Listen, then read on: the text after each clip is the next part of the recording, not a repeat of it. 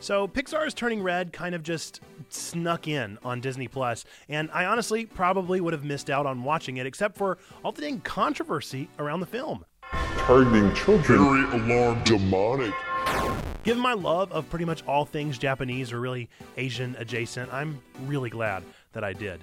This is an excellent movie that is so obviously inspired by the art style that I grew up enjoying that I could honestly just leave this movie muted and probably enjoy looking at it.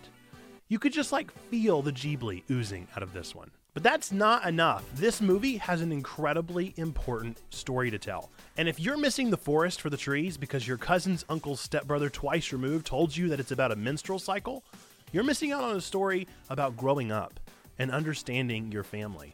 Is this movie filled with metaphors and familial disrespect and kaiju monsters and self-discovery related to the Christian life? Well, yes, not really, definitely, and oh yeah.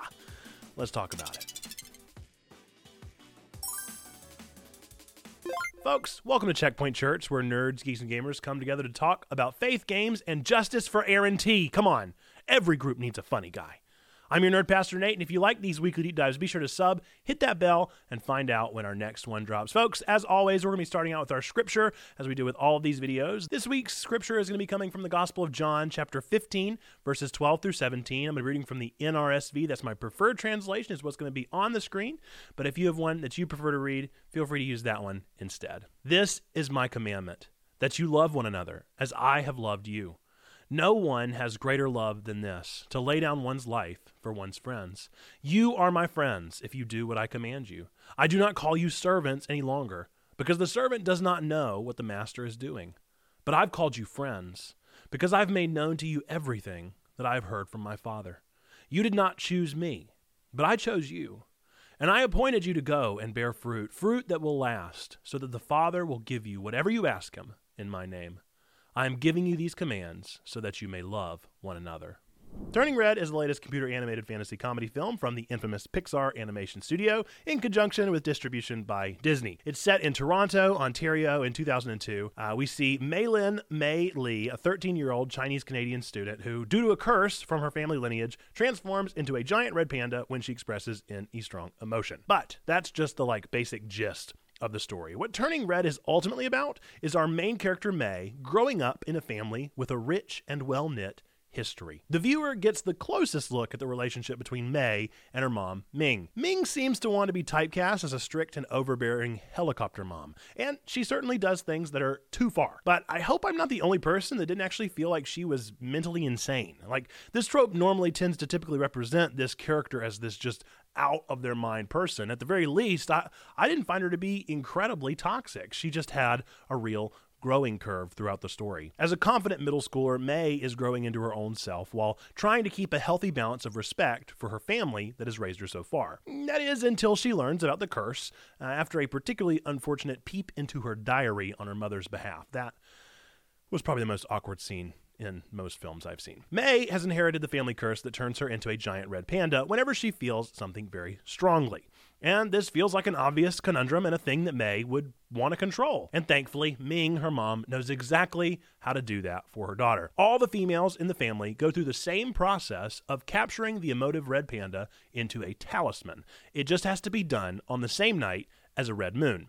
So, Mei begins to wait for this night whenever she's able to do this, doing her best to control her emotions and contain the red panda for the time being. That's our A plot, but our B plot involves Mei and her besties who are desiring to attend their first ever concert of the boy band Four Town. Ming, of course, refuses to pay for this concert, and so Mei begins to use her red panda as a means to an end, to raise money for her and her friends to sneak out and go to the concert anyway. The way that everything comes together and climaxes in the end is really fun and unexpected, and I highly recommend that you give it a watch to experience the kaiju panda for yourself. But for our purposes in this video, we have to really talk about the controversy behind the film, and specifically the controversy between these two people, Ming and Mei. Ming is an overprotective parent. Mei is a 13-year-old girl coming of age and trying to figure out how to deal with life. There's no doubt about those two things. Inevitably, these two are going to butt heads. This is just how this mother-daughter relationship works. And let me go ahead and tell you, as a dad to almost 2 daughters next month, I cannot wait. But simply by butting heads does not a bad movie make. The arguments that go on between these two are nuanced and complex and not wholly rational or irrational. They just are. By the end of the movie, Ming has done a whole lot to both help and hurt her daughter May. May has done a lot of things that go above and beyond the level of consensual respect between a child and her parent, but she's also been disrespectful, like 13-year-olds are. Why? Because human beings fail. I'm not sure why that's such a controversy. Nothing about the relationship between these two is anything darker or more controversial than the evil relationship between Cinderella and her stepmother, or Mother Gothel and Rapunzel. This is not new for kids' movies, folks. This is an important story that we've learned from for a long time. Now, what I'm not saying is that you're not allowed to feel uncomfortable during the story being told. A good story actually challenges the viewer to grow as a person as we witness our fictional characters going through growth as people. So, what kind of growth is happening here? Well, May learns that her mother's protectiveness is actually an outpouring from the brokenness in her relationship with her own mother. Ming hurt her mom, Wu, by giving into her red panda persona at some point, and she spent an entire adulthood dealing and struggling with that weight. That weight then manifests into an over-obsession with the overachieving May, who was happy to exchange attention for her good deeds. In this way, Ming and May have this parasitic relationship. Ming is a broken person using May as a crutch of a happy, perfect childhood that she wished she had had. May is also a broken person using her mother Ming for attention and expectation that she either felt out of obligation or in order to receive praise. Both of these are normal. Neither of them are wholly healthy.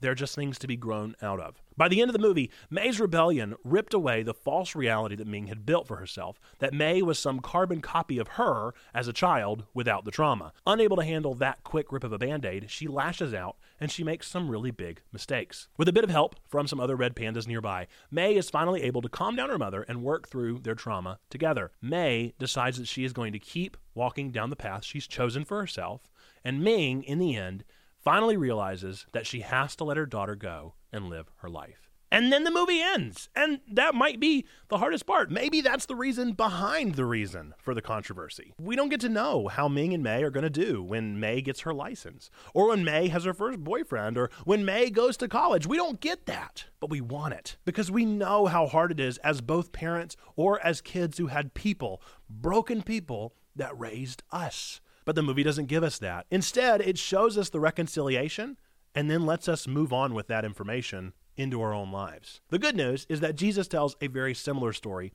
that might lay things out for those of us not suffering from a giant red panda spirit passed down in our family lineage. Our scripture for this video is one of my very favorites, but it's also one that's caused me kind of a lot of trouble, specifically in like the last week. Christian or not, you've likely at least heard the quote, "No one has greater love than this, to lay down one's life for one's friends." If you have your finger on the pulse of the Russian war in Ukraine, then you might have heard this exact scripture this past week when President Vladimir Putin used it to encourage that this war was a good war. In United Methodist doctrine, we thankfully don't believe that any war is a good war. We certainly don't believe that the greater love Jesus was talking about has anything to do with the violence of human brokenness. In fact, the language that we often use in the church is that war is incompatible with the teachings of Jesus. So then, what is Jesus talking about? Well, I think it's actually more in line with the morals presented in Turning Red than in Putin's speech. This passage starts with a commandment from Christ that we will love one another as Christ loved us. Well, that begs the question, okay, how did Christ love us? Well, the greater love of Christ has no one than one who would lay down their life for their friends. That should sound familiar. But that begs the question again, okay, so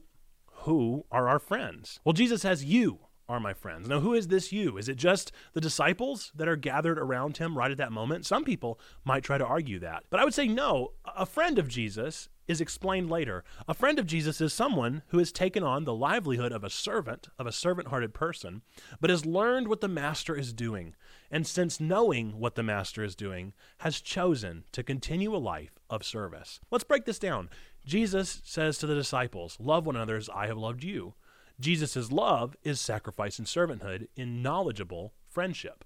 That love then causes the next servant to enter into friendship. Because if we love as Jesus loved, as we're commanded to, then we're teaching and bringing people into the fold of friendship with Jesus Christ. Generation by generation, if we follow the commandment to love one another as Christ loved us, then we should be perpetuating that same cycle of love to the next one, and the next one, and the next one. And this love takes us from servanthood to friendship. By what means?